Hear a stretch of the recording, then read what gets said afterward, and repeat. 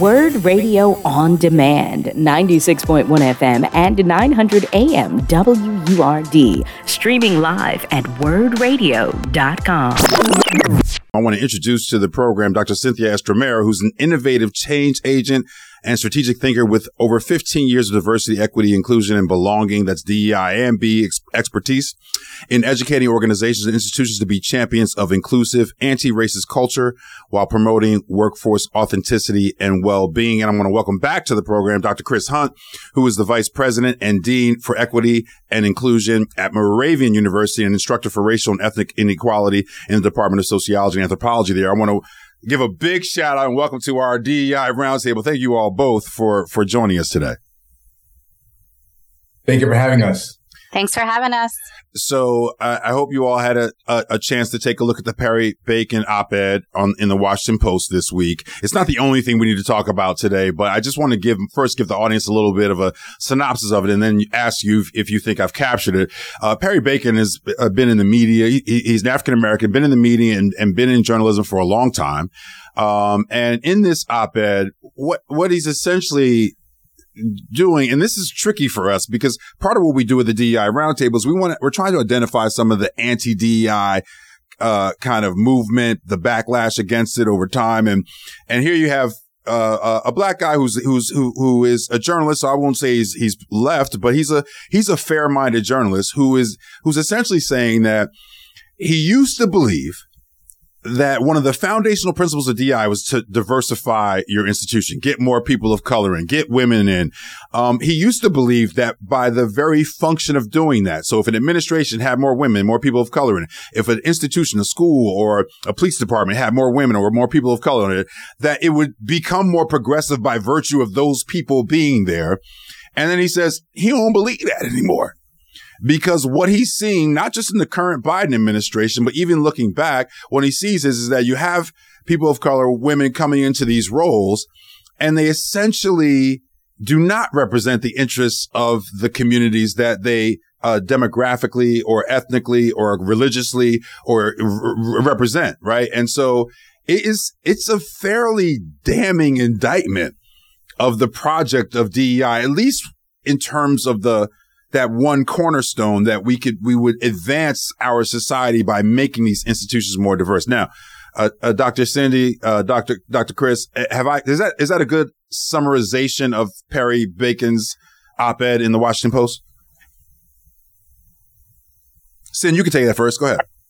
Oh, okay. No, yes, it is. I think the biggest problem that I have with his argument is that he's blaming diversity for entrenched white supremacy capitalism in our society. And so I think that that's a really hard project to think about in terms of how do you use one concept to then say, I don't believe in this when we're talking about the history of white supremacy, capitalism, and patriarchy being entrenched in all of our systems and institutions. Ooh, interesting. Okay. I think shots were just fired. Go ahead, Doc.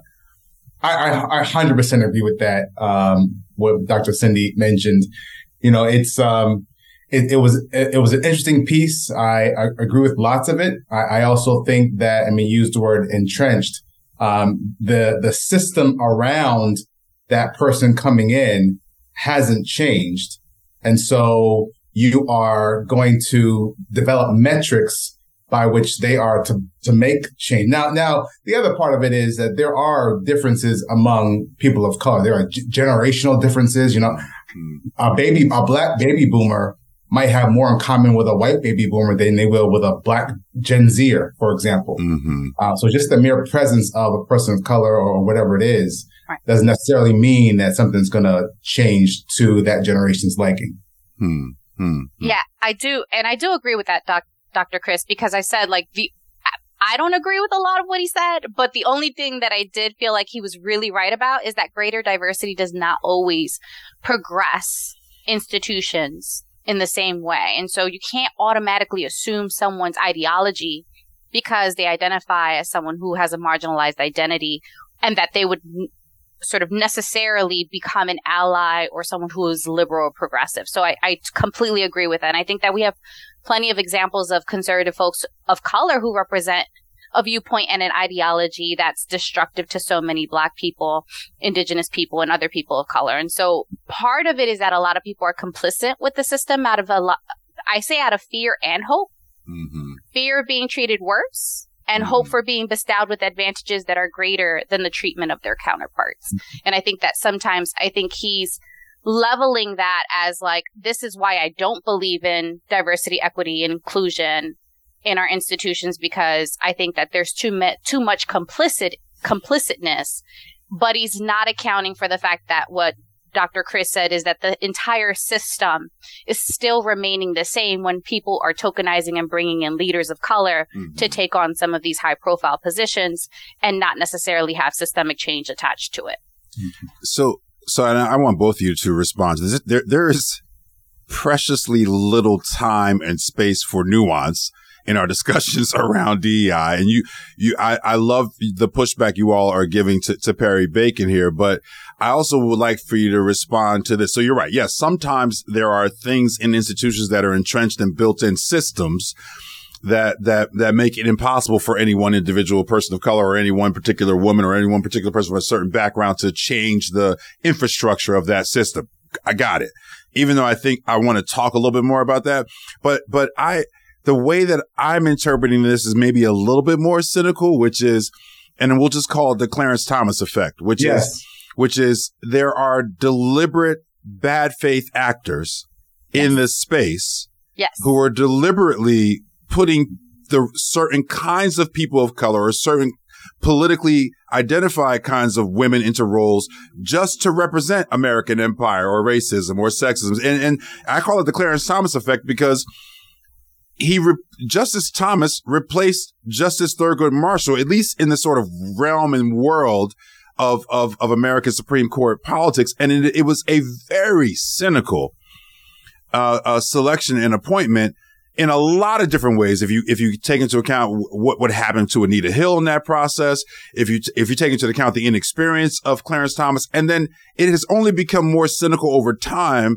as Justice Clarence Thomas has become the face of the conservative movement on that court, right? And so can we talk a little bit about the worst case scenario of this, which I'm just calling the Clarence Thomas effect, where there are literally folks who will use diversity to advance racism, sexism, bus unions, all kinds of things that are complicit in the systemic power of the institution. Yeah, and let's go with that. Let's go with the Clarence Thomas effect, Doc. I like that. Your viewers can't see it, but on my wall I have they can see it, Dr. Chris. You can't see me, but they can see you. They can see it. It's lift as you climb. I mean, that's what we do in the community. But I think what you're talking about are those characters who they get somewhere and then they kick the ladder out and tell everyone else they need to figure it out. That's right. I think that is just like a grotesque way to use your privilege, really, if you will. And so there are those, I like bad faith actors. I think perhaps what happens is they get into these roles and they become assimilated with the role and forget from where they came or for who they're serving, and they lose their purpose in the process. And so I think I appreciate the article for, challenging, DEI professionals or whoever those folks are supposed to be, that the work is about the lifting as you climb.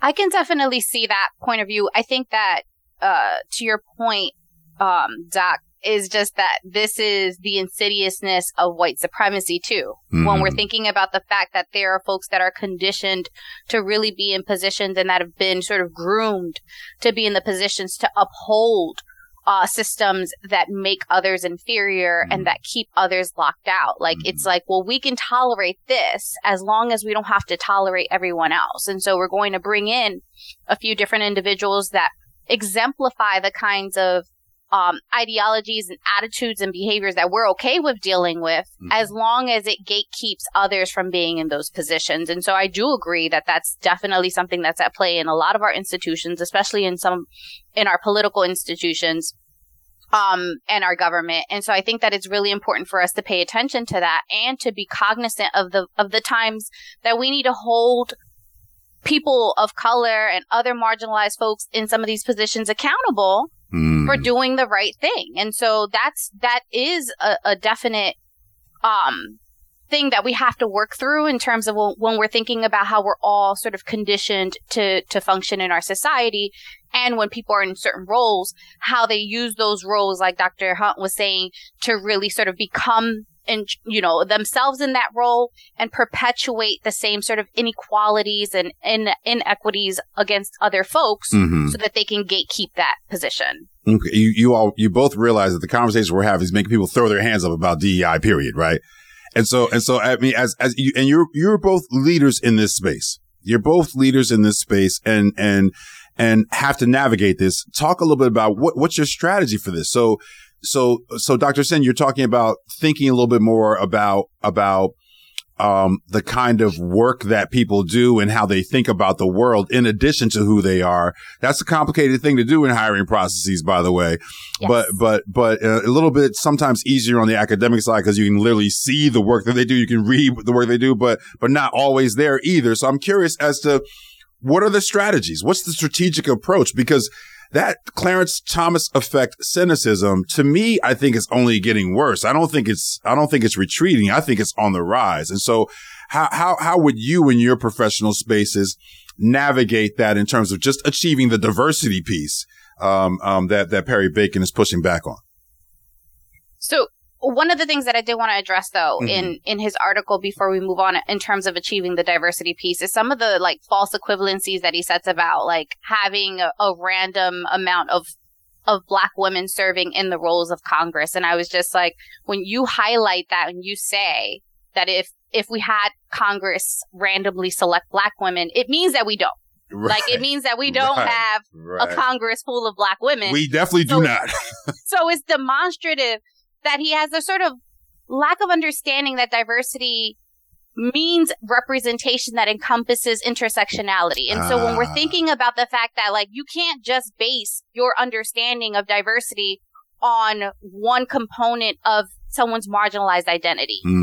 So it's not a recreation of homogeneity on the basis of one social identity. It's about making sure that we have diversity of thought, diversity of perspectives, not just diversity of visible and invisible aspects of our marginalized identities, right? And so I think that there was some false equivalencies there where I was like, are you part of the problem is that people don't understand the purpose and the concepts of DEI in the first place. We don't have some shared terminology. Everybody's thinking about it in different ways. And people are collapsing the ideas on themselves, and then they don't really have a thorough understanding. So when he's blaming diversity for this, it's not really diversity's fault, right? It's that we don't have diversity in Congress. We actually, he can say that Biden staffers are bragging about having the most diverse staff in the history. Right. But is that, how diverse is it? That's debatable. Right. And so I think that part of the issue when we're going back to hiring for diversity and thinking about how do we make sure that institutions are being responsible in their efforts to solidify systems that are diverse, equitable, inclusive, and that demonstrate belonging is that we really need to be paying attention to the fact that it's all folks' jobs. We have a global majority. If we've seen and learned anything about the protests against Israel, calling for a ceasefire, is that the global majority needs to be aligned with changing the fundamental nature of our systemically racist and oppressive institutions, regardless of any industry that it is. So in my practice, when I'm doing the work, I'm like, white folks with power, folks with privilege have to be a part of the movement for change too. We can't say that this has to be done on the backs of Black women and people of color. Dr. Hunt, anything to add to that, Dr. Hunt?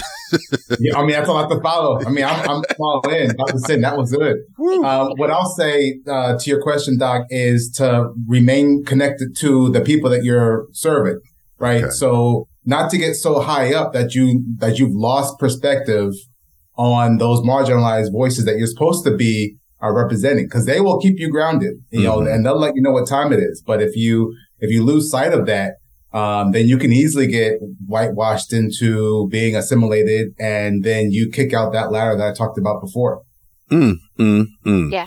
And back to that point, though, Dr. Chris, is like, you know, someone who's really highly engaged in the community and you see that on their resume, you know that person is proactive in staying connected. And that's a really easy way to determine what they're going to be able to offer your institution.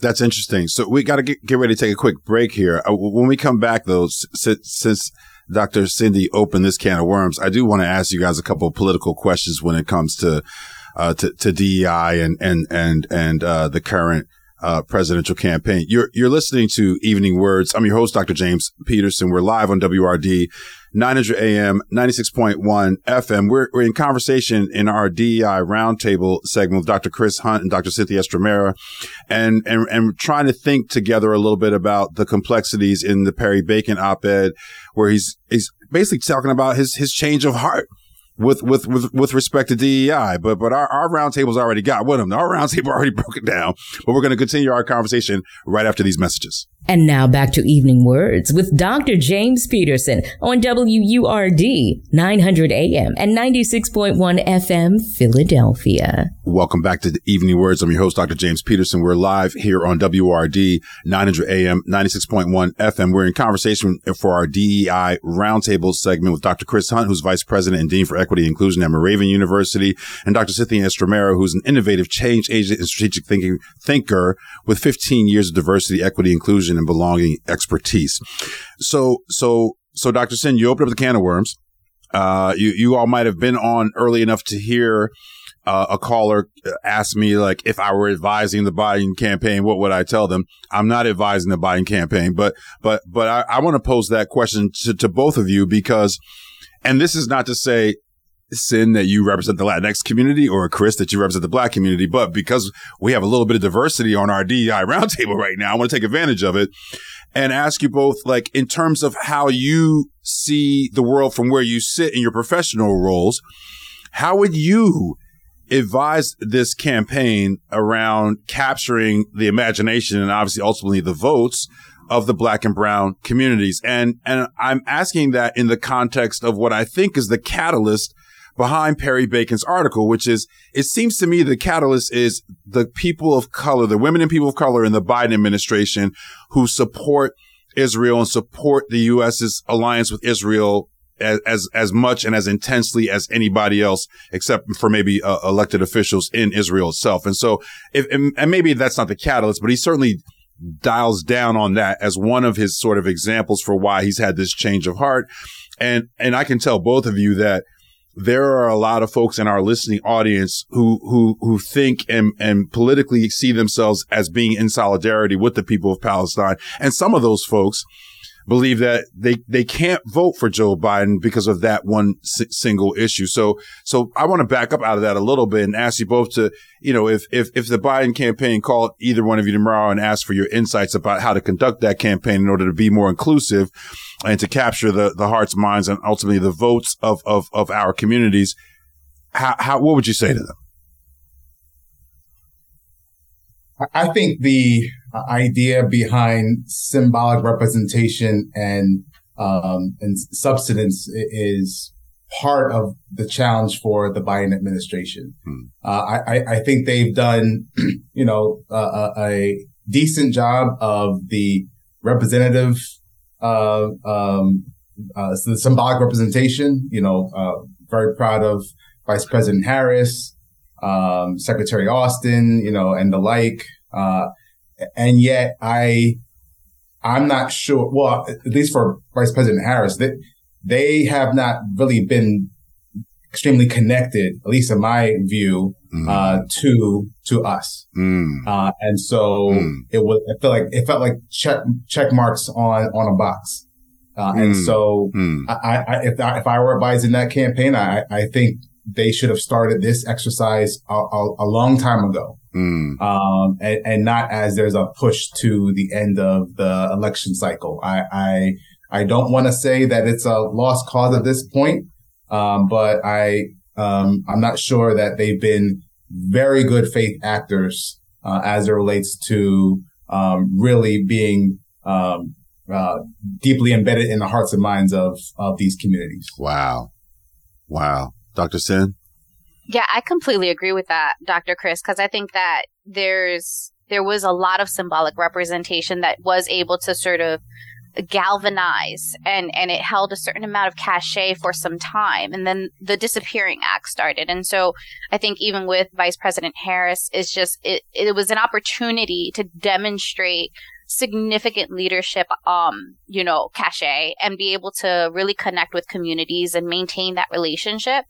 And, there just was a falling off and there wasn't opportunities to really stay connected. And now there's like the ramp up and it really exhausts audiences and voters because they're just like, here we go. It's campaign season. And now you want to show up and now you want us to show up and you're expecting us to show up.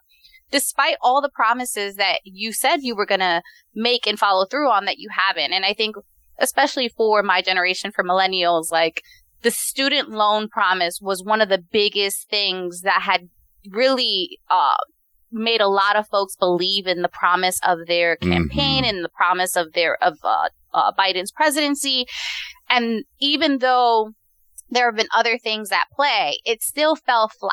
And when you have packages going to other countries that demonstrate that there is money, it's just not for the things that we want, then there has to be some significant executive level action that demonstrates that, pen to paper, that you are going to commit to the voters that put you in your position years ago, that you would expect them to do it this time, but you can't do that without showing some kind of mutual aid.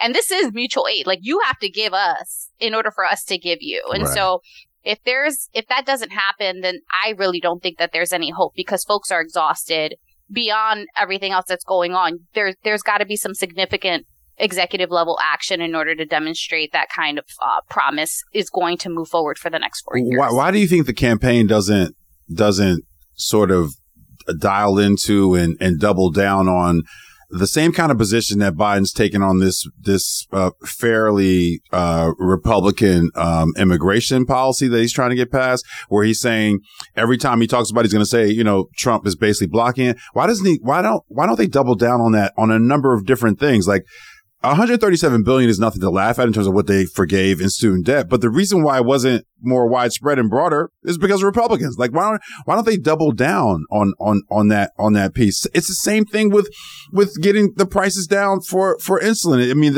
it's going to happen eventually. It's happening now, but the resistance is coming from the right. And they don't seem interested at all in calling that out in the same way they are on the immigration policy. I don't, maybe that's a political calculus I don't understand, but what do you think about it, Dr. Chris? Well, President Biden had been, a creature of, but certainly a major character in the Senate for decades. So he had always been of the mindset that he could, make some grand deal between him and the Republican leader. Even up until maybe just a year ago. So perhaps he was trying to make a political calculation that he wanted to try to keep Mitch McConnell on his good side, whatever that means. But Mitch McConnell is he's about his work. He's not really thinking about Joe Biden that often.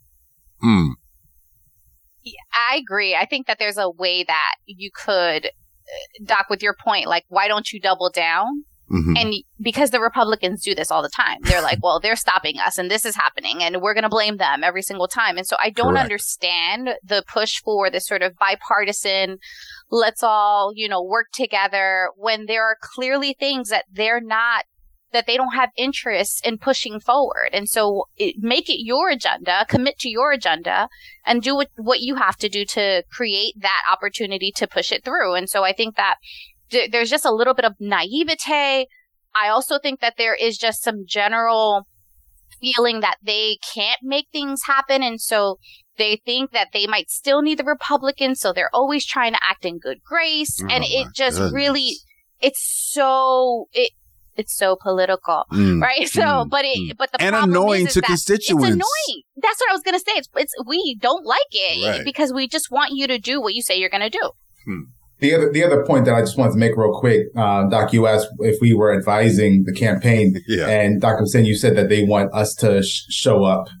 We kind of need for him to physically show up. I think we want to see some swagger. We want to see some confidence. We want to see somebody is going to walk around and say what it is and how it is. And you get that from the other candidate. That's what even if it's all lies and all bluster, but you do get it. Yeah.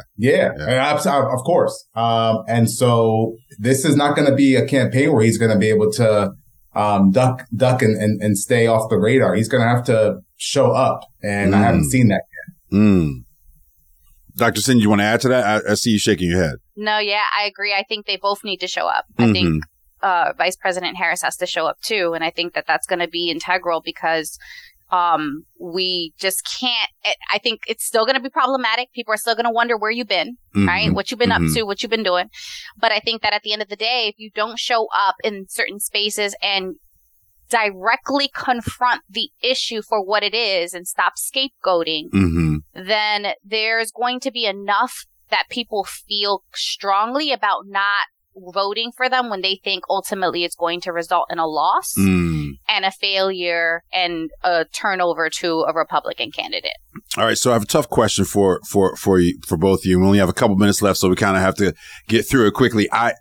We spent a lot of time at the DEI Roundtable, again, identifying the movement against DEI, which I think is important. But I also want to add to this a little bit, like when you look across the sort of, a panoramic view of DEI initiatives across institutions. And again, a lot of these have been rolled back. A lot of positions have been eliminated. But is there a sector or an industry or an organization where either of you think that they're getting it right? You can see the progress. It makes sense. It's sustainable. It's not, lip service. It's made the organization more innovative or more profitable or whatever. When you look across the sectors that have dibbled and dabbled in DEIs, maybe some of them have done more than dibble and dabble, but you know what I mean, that have taken on these initiatives. Is there any school or any institution or any department or any company that you look at and you say, hey, they're doing it right? Yeah, I think I can start with that. Not to name any one particular organization or industry, but I do think that we could, as a profession, do a better job at providing more entry points for engaging in this work.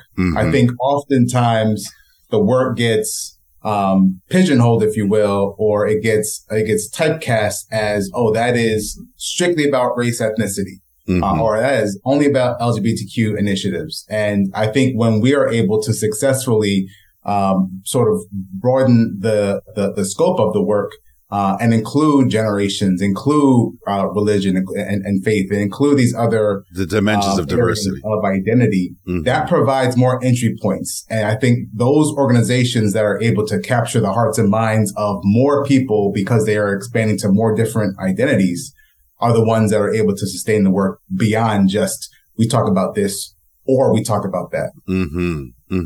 Dr. Sin, you want to weigh in on this? Yeah, I can add one of the movements that I feel like is on the verge of becoming pretty successful in their anti-racism work is the B Corp movement. And so those are B corporations, those are businesses that have sustainable business models and they are certified. You're talking about your Ben and Jerry's, right? When you're thinking about activism and businesses that stand 10 toes down, that's what you're thinking about when you're thinking about the B Corp movement. And they have active initiatives to support a lot of their business leaders on their anti-racism journey. They have WMRJ, which is White Men for Racial Justice. And they're, working with white men across the country that are starting to create a movement to really focus on anti-racism in their business structures. And so that's really changing the tide about what a sustainable, corporate social responsibility looks like in a business model. And if as B Corps continue to grow as they are, you're seeing an increase in the support for BIPOC businesses that are thinking about a lot of these models that prioritize wellness and belonging. And they're just really innovating the structures that they can provide. They're even like piloting a 4-day work week and making sure that that's something that's sustainable. Wait. Can we get that pilot over here, please? Right. So I think that they're really doing some innovative things. Shout out to Jorge Fontanes, and he's from Philly, and he's the CEO of B Corp in US and Canada. And so it's a global movement, but I think that there's just some really cool best practices that you can start to think about systemically about applying across the board to different industries. That's awesome. We're out of time, and I have to let both of you go. I really appreciate you taking time out of your very busy schedules to join the DEI Roundtable. I hope you both will come back very, very soon. You've been listening to Word Radio On Demand. Listen live at 96.1 FM, 900 AM, and online at wordradio.com.